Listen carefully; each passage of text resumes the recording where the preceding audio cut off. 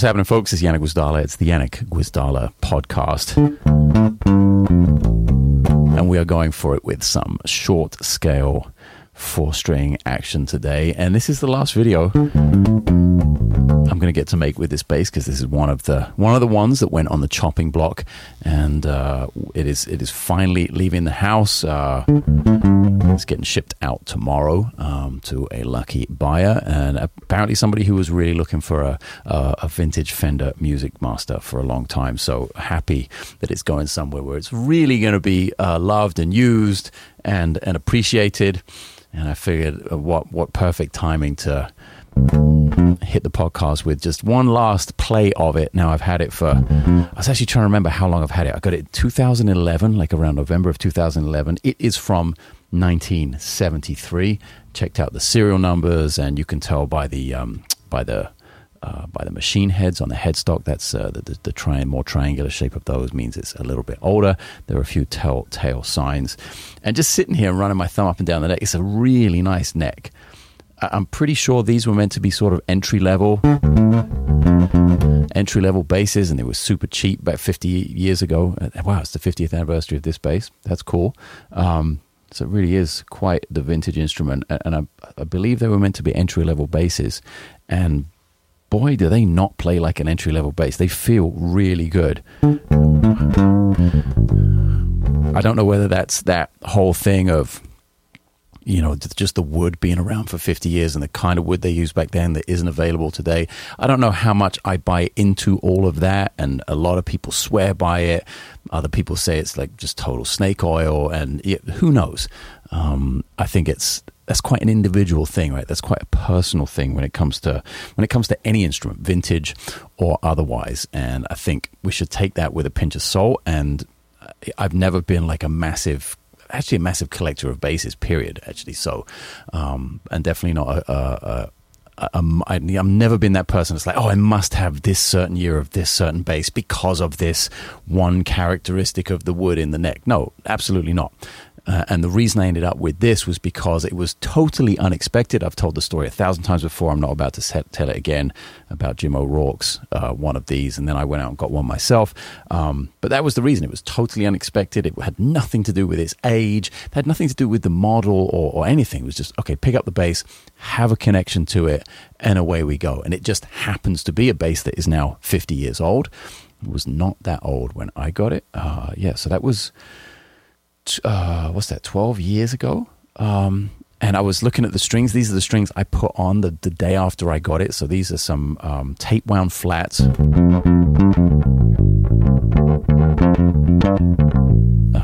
which feel amazing. They're kind of well played in, and they feel like they've reached their maximum sort of sponginess and stretchiness. And to the few, I'm not going to blow up the person's name who's buying this instrument. That can be private for them, and they can choose whether to share that it came from me or not at a later date. But I would highly recommend, as long as you like tape wound flats or the sound of a flat wound string, I highly recommend keeping these strings on the bass. And even if you take them off, keep the set. It's a nice kind of punchy woof in the bottom.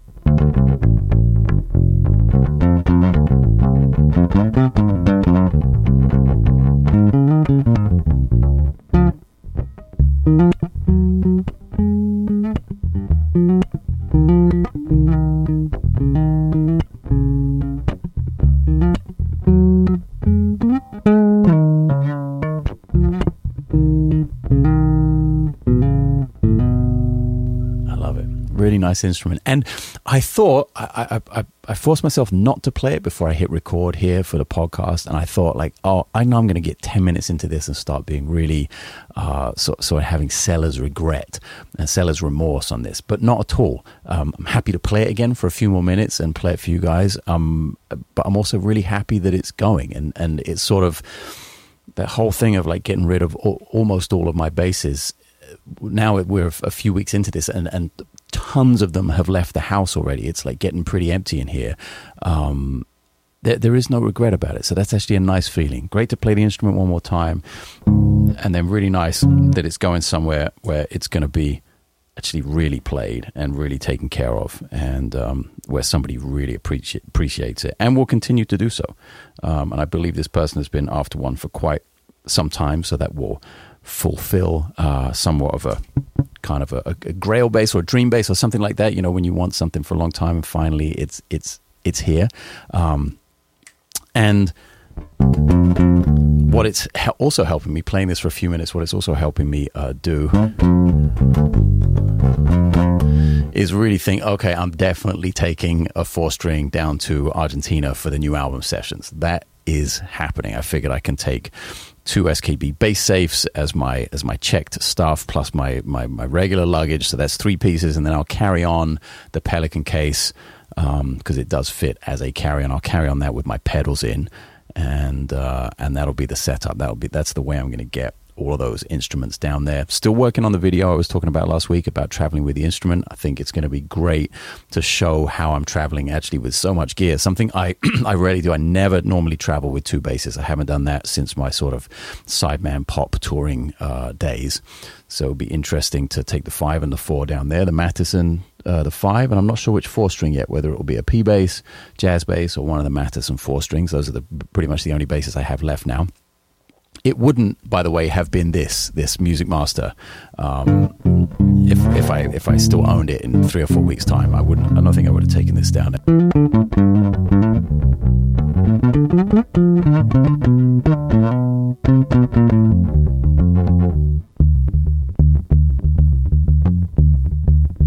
Although I don't know, man, you start to explore it, and you get those kind of really nice tones, like get in different areas of the neck.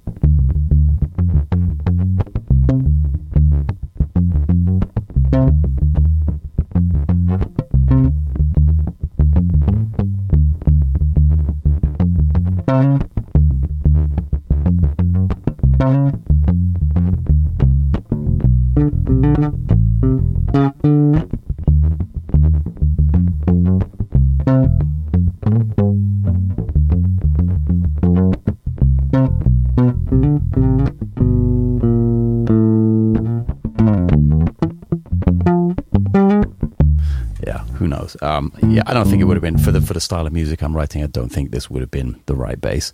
But it's also, as I keep working on the music, and I'll reiterate the fact that the pre-sale is happening right now here early on in the podcast while I remember. Links below in the description of the video if you're watching on YouTube, and links in the show notes if you're listening elsewhere like Spotify or Apple Music. And did I announce this last week? I can't remember. Or did this come up this week? Maybe this is actually a brand new thing to announce. I'm not sure. Sorry if it's a repeat of information, but if you are new to this whole thing of the pre-sale happening and what I try and do when I make a new album and give bonuses and things that will only be available to people who get the album in this pre-sale period. These things will not be available, or at least they won't be included or for free, etc., after the album comes out. So one thing that I've talked a little bit about before that will not be available to the general public after the album comes out are 3 extra songs on the album, 3 bonus tracks. So that is for pre-sale purchasers only. Something that's a hangover from the last project we did with the pre-sale from last year in Spain is I'm doing a poster. So we're going to design a poster with everyone's name on it who was involved in the pre-sale, and that will be like a super high resolution file. We can't unfortunately get hundreds and hundreds and hundreds of them and mail them out all over the world. The cost of the pre-sale would have to be far higher if we did that, but it will be a very high resolution printable file that you can get printed at your local, I don't know what it is where you are in the world. Here it would be FedEx, Kinko's or Staples or something like that, and get it printed out as a poster. And it'll have everyone's name on it, and it'll be kind of like a commemorative, some memorabilia from the album. So that's happening. That's all inclusive with the pre-sale. And something we're doing this time is, especially as I'm really writing and arranging a lot of music for this album, is doing a songbook and a set of play-alongs. So you'll be able to play along to this music minus the bass. There'll be a songbook included, and that is all included in the pre-sale. That is something we've never done before, and I know there are a lot of musicians out there that listen to the music. I think for those of you that are into attempting to play some of this stuff, and really it's some of the most difficult music I've ever written, and not to be difficult, just because that is the way the cookie has crumbled this time, and that's where my ears are, and that's where my head is at compositionally, and I'm really pushing myself compositionally and technically on the instrument more than I ever have for this album. So that will be included in the pre-sale package. So check that out. It's all linked everywhere. There are links. And man, I was going to say something very important right then. And I was like, I'll say that right after this. And then I forget.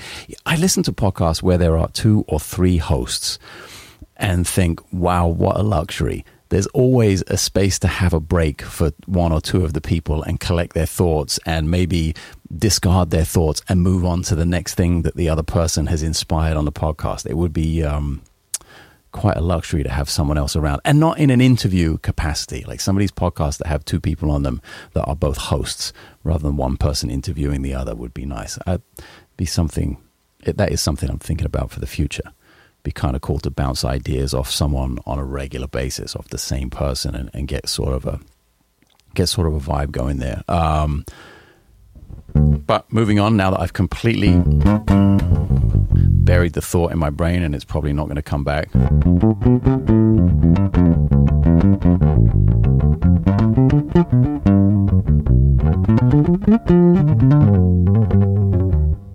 I think there has to be something, there's something to be said about traveling with a short scale instrument as well. I'd actually kind of welcome the challenge of doing one of my own tours, playing my own music with a short scale instrument and seeing how that changed the way I crate it up and ship it or check it, whether I would use a slightly different case, maybe not the bass safe, maybe even something smaller.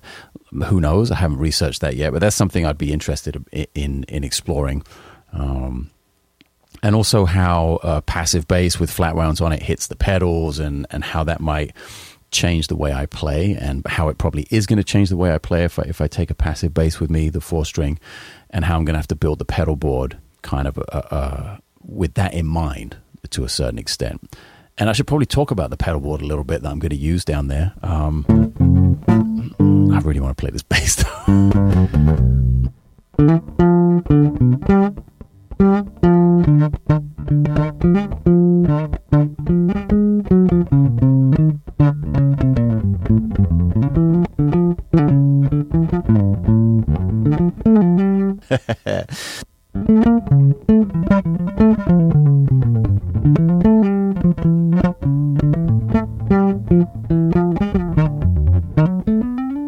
Man, it's weird. The spacing and everything is a little different, obviously. What am I going to have? This has just dawned upon me right this second. Am I going to have a short scale bass left? And the answer is, oops, no, I'm not. After this one goes, I'm not going to have a short scale. I guess the jazz bass, I have a Japanese jazz bass. That's the one jazz bass I'm keeping, is not, I got to check the scale length on that. In my head, it always used to be medium scale. That was how I referred to it, but I don't know how accurate that was. I think that's because Juan Alderete, when he told me about them, when I played one of his studio many years ago, and he told me I actually had to go to Japan to get it, which I then did. I think that's how he described it. It was always like a medium scale jazz bass. So that might be the only shorter scale bass there. I mean, the Matheson is 32, but nothing. I don't think I'm going to have anything that's a 30 like this. My Mustang went, this is going. So interesting. I'm not actually going to have a short scale bass. Hadn't thought that one through completely, but there's a challenge. Maybe that is something actually to work on with a builder in the future.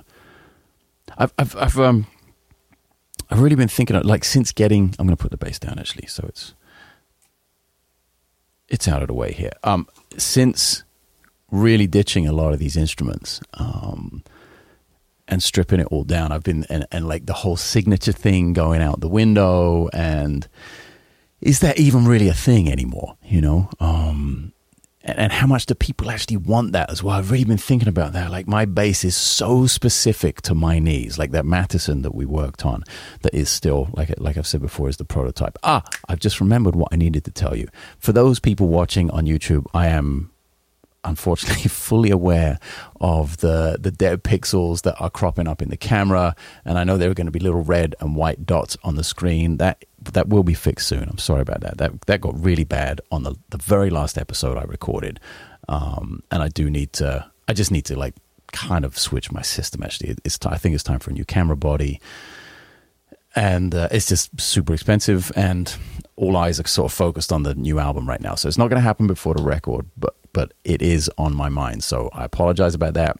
I know there were comments about it, and it bugs me just as much as it bugs you. I have to edit it and see that really in high definition on my like 4K monitors. So yes, I'm fully aware. I am going to be upgrading that stuff soon. But back to the signature thing. It's like, yeah, dude, does somebody actually want exactly the same thing I want?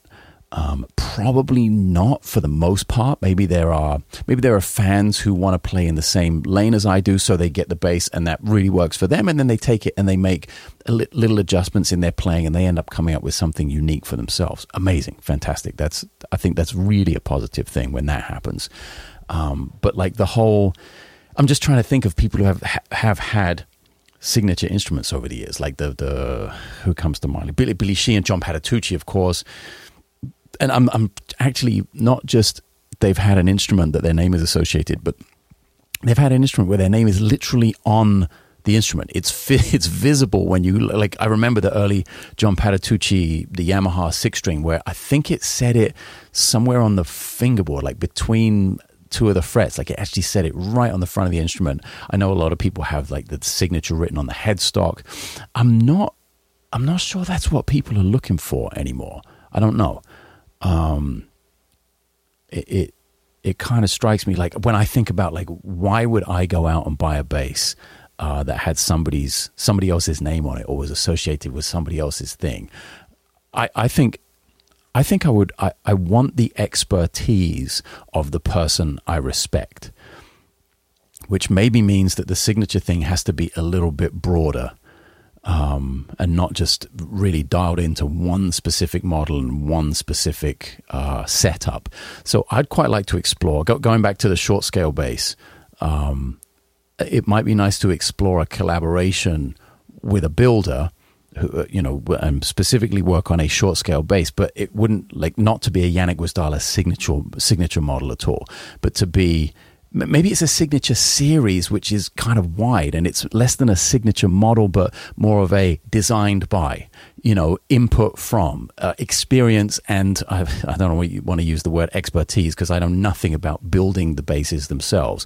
But in terms of being able to add value to a product, I think I have enough years behind me of knowing what works and what doesn't for certain situations. So there could be that element of it's more of a range rather than a single product. And it's a variation on a theme, perhaps, rather than being like, no, this is who's really specific, like Billy Sheehan, for instance. That's one bass that pops out to me. It's like really, I think it has stereo outputs or something, and there's something in the fingerboard which is kind of special. I mean, even Henrik Linder, for instance, with his Matheson, with the true temperament frets and the very specific setup and the very specific music that he plays. I don't see that like 6-string bass of Henrik's being the thing that would suit a majority of other players. Now, on the opposite end of that scale, associated with Henrik, of course, there's the 4-string, the prototype that I have, which I think is an amazing instrument and suits way more of the cross section of bass players, with the P bass and the jazz bass options, and it being a 4-string and being kind of just a workhorse instrument. So I guess in that sense, Henrik has a few different things that are signature models that do create a range, but it would be nice to have one kind of instrument. Like, is it a fretless, or is it a 4-string? Is it a 5-string? Is it short scale, long scale, medium, whatever? And now all these short scales are leaving me, and when this goes out tomorrow, we'll have left completely. It would be interesting, maybe like with Kerry Nordstrand or someone like that, someone I know who builds, like a modern builder who builds short scale basses, and maybe come up with something that's like, hey, you know what? here's short scale. That's already quite a niche in a specific world. But I think it's one that's it seems to be becoming a little more popular these days. I see more of that cropping up, and they work great for singer-songwriter gigs when they're set up the right way. You can play like pop gigs and they still have they still have everything you need. Like, it doesn't have to be, and you're kind of, for me anyway, it's always felt like I'm helping my shoulder a little bit in terms of the regular Fender. Are those 34-inch scale? Is that what it is? I don't remember whether they're 34. Is 35 a long scale? See, this is how much I know about the actual technical aspect of it. Not so much at all. Is it short or is it long? That's about where my expertise starts and stops. But I know when I play the thing that a Fender bass, when I'm sitting down in the bottom 4 frets of the instrument, on the E and the A string, the shoulder is taken a lot more, is getting worked a lot more than if I'm playing a short scale down there.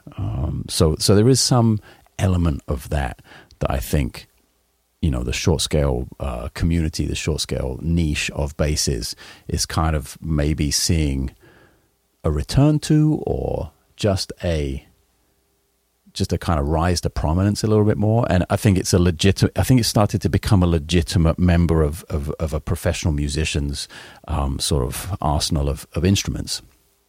And I've had, until recently, I had a bunch of them. I had like 3 or 4 of them and got rid of all of them. So maybe something new, something modern. One thing I will say about about an instrument like this, about the Fender Music Master, is that when you're dealing with an instrument that's 50 years old, like this pickup is 50 years old, this is all original. I'm really glad I didn't do this, but I did come very close to having Kerry Nordstrand wind me a new pickup for this.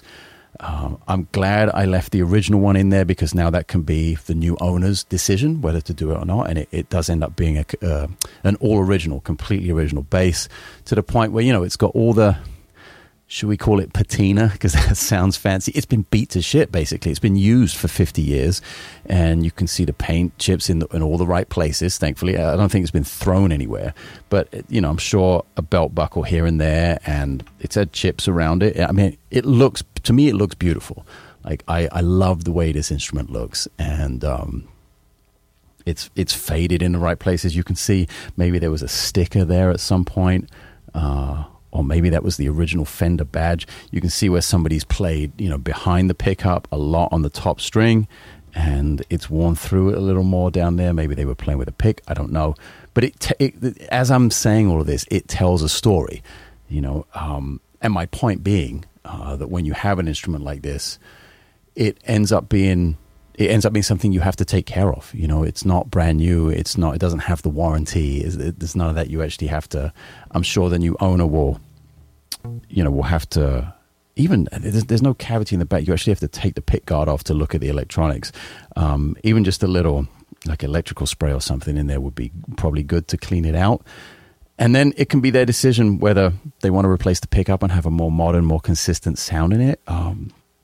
But they do take a little bit of work. So I think that's probably why, one of the reasons I haven't been drawn to vintage instruments that much, because they take a little more upkeep than a modern instrument. And yeah, it would just be nice to perhaps work with someone and get all the things we love about a bass like this. It's quite a rich sound.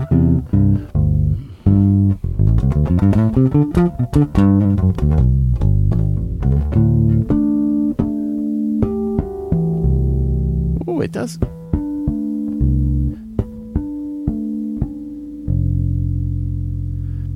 I really dig pretty much all of it, and it just shows me like getting harmonics out of it and chords and being able to play melodies, but also bass lines and palm muting. It does remind me of how versatile a short scale, a 50-year-old short scale bass is. So why not have a modern version of that?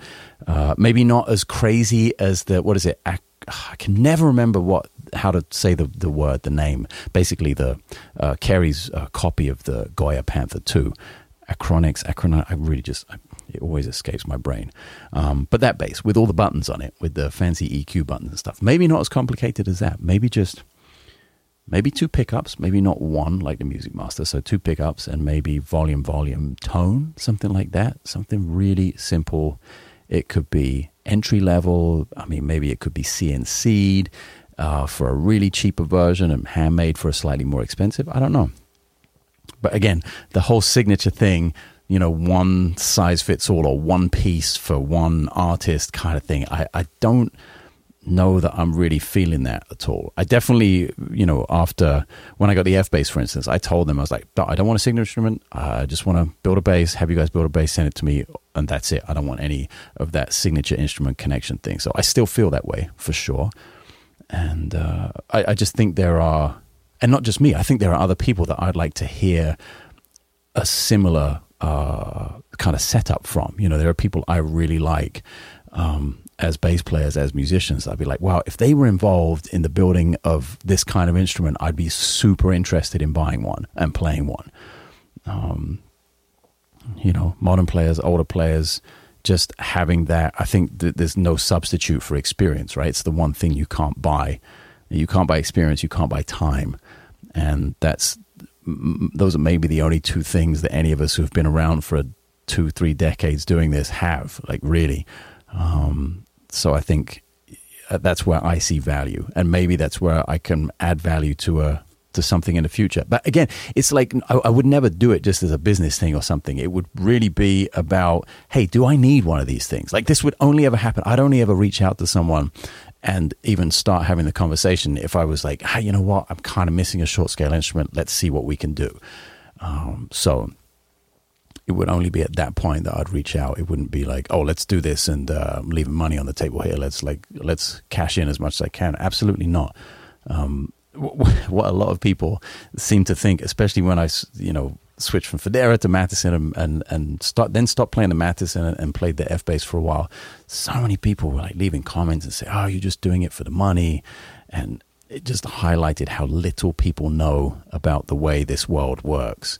I mean, even in the guitar world, I know there are a few people, Mega, you know, Shredder, Guitar Hero type people that have made significant amounts of money via their association with a manufacturer and through having a signature model, for sure. You know, we're not. This is not news to anyone. This is public information. When you think of the Steve Vais and the Joe Satrianis and these, we're talking about superstars that have been around. Well, maybe they've been around 40, 50 years now. But also their instruments have been around, you know, since probably I don't know when that shit started. Late 80s, early 90s, I would guess. I don't know. I'd have to look that up. But it's definitely not like that in the bass world. I know most, if not all of the people who have like signature instruments out there right now, most of them, I guess. And I also know a lot of the people that work at these companies and tell me how much those instruments actually sell. And then you figure out like, oh, then that person has like 3.5% or 5% on a sale, you know, not on the full MSRP, et cetera, et cetera. It makes for a very, very small payment when you base the whole signature revenue stream thing on sales. So moving from one company to another has less than nothing to do with money, just in case anyone wondered. I think I've talked a little bit about that sometime maybe a year ago or something, but it's always good to remind people if you are ever in doubt. I never made any of those moves for money. Actually, I made the moves in an attempt, especially from Fodera to Matheson, in an attempt to save the people who wanted to buy the instrument I was playing money, because it was just so extravagantly priced. Fodera at $15,000. Even the Matheson wasn't cheap if you got the high-end handmade, fully handmade thing. But again, the concept was to try and produce CNC instruments that would bring the cost way, way, way down. So now, at least, even though those situations are in the past and those business relationships are in the past, at least I have a lot of information that I gained from them and know way more now than I did 20 years ago. And again, if I were to approach a situation where my name was associated with an instrument, I definitely would want to try and make it something that was completely different from the old model of what a signature instrument is. I really think it should be an experience thing, designed by, you know, I think it's kind of like what Tosin Abasi did very, very cleverly. I don't think I could ever go this far, but he had signature instruments with, I want to say Ibanez, maybe even another company before that. But personally remember the Ibanez Instruments. And then the next thing you know, he has Abassi Concepts, and he has his own company. So it wasn't even that he went with Ibanez and it's like, oh, Abassi helped design these things. No, Tosin went and started his own company and really did design them, and they are unique, and they look, the Abassi Concepts body is a completely unique, as far as I can tell anyway. I don't really think, like, even with the shorter body and the more compact thing without the wings, maybe you could say it was close to a Klein or something from back in the day, but it's not anywhere close. It really is a unique body shape. And there he is with his own company, really designed by him. So I think I take a lot of cues from Tosin in that sense, if ever I were to get involved in something again. I mean, I would really love, like, creatively speaking, it would be amazing to be a designer of instruments in my own company, because I could have so much fun with that and probably come up with some things that would be useful to a lot of people. And I don't think I'm unique in that sense. I think any bass player who knows what works and what doesn't, and who has been in a variety of situations, probably has the same information I do, in terms of, hey, this works, this doesn't, these things are really good, these things, hey, you don't really need them. To be able to put those in a range of instruments would be so much fun. That is a lot of work. That's a lot of overhead. I talked to Tosin about his situation many times, actually, and I think he was even thinking about getting into basses, and that never happened because the guitar thing was like so much work, and finding a manufacturer and having the team in place. It's a lot of people management. It's a lot of money, I would imagine, and quite the headache at times. He seems to make it work, though. And the last time I saw him in a video, he was driving an Audi R8. So I don't think it's going too badly. Him and, who's it, Misha from Periphery, they both crazy into cars. I think Misha has a McLaren, like a P1 or something. Holy shit. So either Periphery getting a lot of downloads or streams, or maybe Misha has some products as well. I don't know. Whatever they're both doing, they're doing it right. That they're enjoying life and enjoying their cars, I guess. But yeah, it's an interesting. Literally just today, I've realized I don't have a short scale bass anymore. Once this bad boy gets boxed up and shipped tomorrow, so that is going to be interesting. And it'd be actually, I just want to know more about the process. I think I want to talk to a few different luthiers with absolutely no intention of making a bass at all. I just want to talk to a few luthiers, especially like Nordstrand and a few people like that, just to get an idea of what goes into it all. I really don't think I know so much. With Anders, it was very simple. He's one person in one shop in the woods in Sweden. That's quite a simple setup. And as a result, didn't have like the business infrastructure to facilitate the wider reach that I was looking for with that situation. With Fodera, it's a huge company, and they've got multiple people working for them, maybe a couple of dozen at this point. I don't know. I have no idea what their setup is. It used to be a lot smaller. It used to be Vinny, Joey, and Vadim. Very few people in the shop. Less than 10 people, I would imagine, when I first met them. But now I know it's huge, and they've expanded. So that's a whole thing right there. And then, of course, you've got like Yamaha and Fender and those kind of companies, which are just global corporations. So that's a whole different thing. But it's that sort of more connected, sort of middle ground and connected to the niche type of builder that it would be interesting to look at. People who do like more numbers than Anders, I guess, because Anders is more like Mathis is more like the mad scientist, making beautiful instruments and like not really churning out. He's not churning out hundreds and hundreds every year. But there are other builders doing multiple hundred units a year that are still small. They're not a corporation. So it'd be interesting to see just behind the scenes of how those companies operate. I also really want to get, after the album, when I have some time towards the end of the year, I want to get to meeting and interviewing as many pedal builders, especially locally. I know there are a bunch of companies here in LA and in Southern California that make pedals, and it was obviously great to interview Jack Rohn at Noble a few months ago when I was up in Santa Cruz. It would also be really nice. I think Ren and Cuff are down here. just be nice to sit down and talk about their businesses and their concepts and what goes into producing these amazing little boxes that make us all so happy, and also convince us to part with lots of money to buy them. So I think that it's definitely going to be interesting for me. I hope that would be something that is interesting to you for the podcast. There are definitely many, many more plans for it. And this week, a little late on the upload. Couldn't talk about this before because I know my buddy listens to the podcast once in a while. But I ran to London for one night. Actually, this was a first for me. I was in London for such a short amount of time that on my itinerary it showed London Heathrow as a connection, not a destination arrival or a departure airport. It was a connection because I was only there for like 16 hours or something. Flew in around lunchtime on Saturday. My best friend was turning 50, and his wife unbelievably kept this thing a secret for months and put on a surprise party for him. And yeah, it was amazing. Very emotional weekend, and great to see old friends and I hadn't seen in a really long time, and musicians that both my friend and I used to play with, and just really an amazing experience. I wouldn't have missed it for the world. Very grateful to my wife facilitating those, even it was only 36 hours, but it was an extra 36 hours on top of the tour that I'd just come back from with Steve Smith. So no sooner had I walked through the door, but then I was running out to the airport a few days later to go to London for this thing. So I appreciate everyone that helped make that happen. And hence the podcast normally uploaded on a Monday morning, but I didn't get back until like 9:30 Sunday night. So no chance to record it last night. And here we are.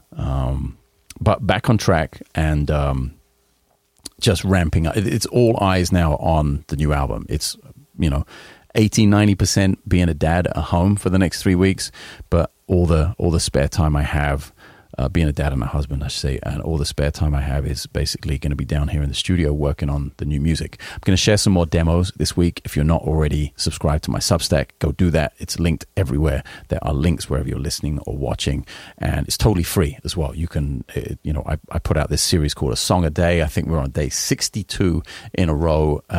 It's been a lot of fun digging back through the archives and putting up a live recording of somebody amazing every day, and writing a little bit about it and letting you know how I'm connected to that music and how that music helped me with my life and my career.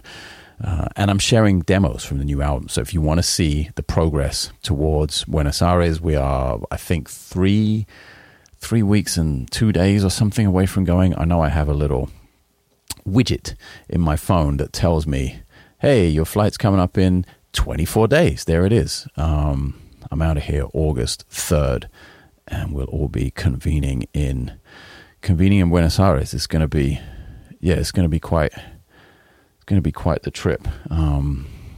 And yeah, as I said, I'm going to be sharing some demos. While I was gone, I was on the plane and some stuff randomly came up on my phone as I was listening to music, demos from my first album almost 20 years ago. So that was really interesting to listen to how I was demoing back then, and also sort of the detail I went into. There's one song, I can't remember what it's called.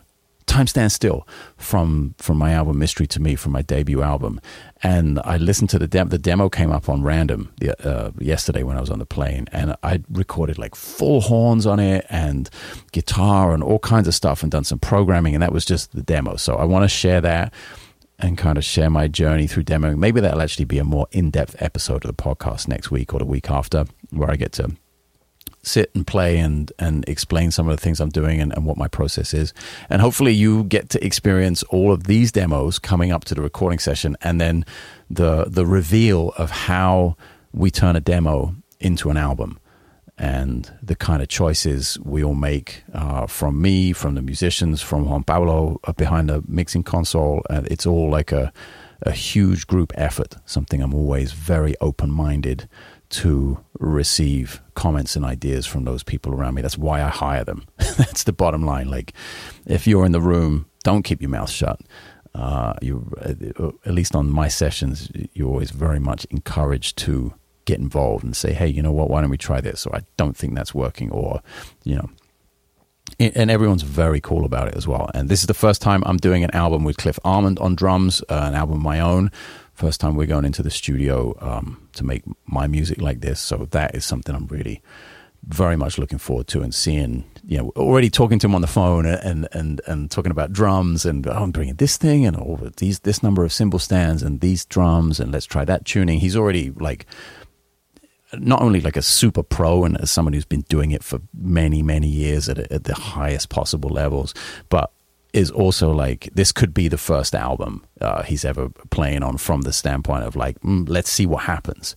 You know, I really appreciate that. It's the open-mindedness of someone with 0 days experience twinned with someone who has 30 years or more of experience. That is, yeah, there's like a childlike quality to that, which I really appreciate in a musician. That is a massive part of the criteria for hiring someone to play my own music. So all of those things go into this process, and that's what I'm sharing here, of course, in a podcast when I talk about it a little, but even more so when I share the demos and really show exactly what I do here every day as a musician, as a band leader, as an artist, and how I try and be as honest as possible with the process and with the final product. So yeah, pre-sale is going on. Links are below the YouTube video if you're watching on YouTube, and in the show notes if you are listening on a podcast aggregator.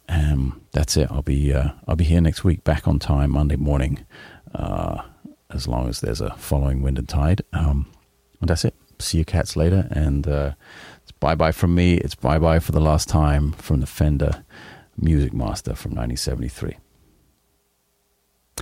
Okay, I'm not gonna get teary-eyed about it. That's it. I'll catch you cats next time. Later.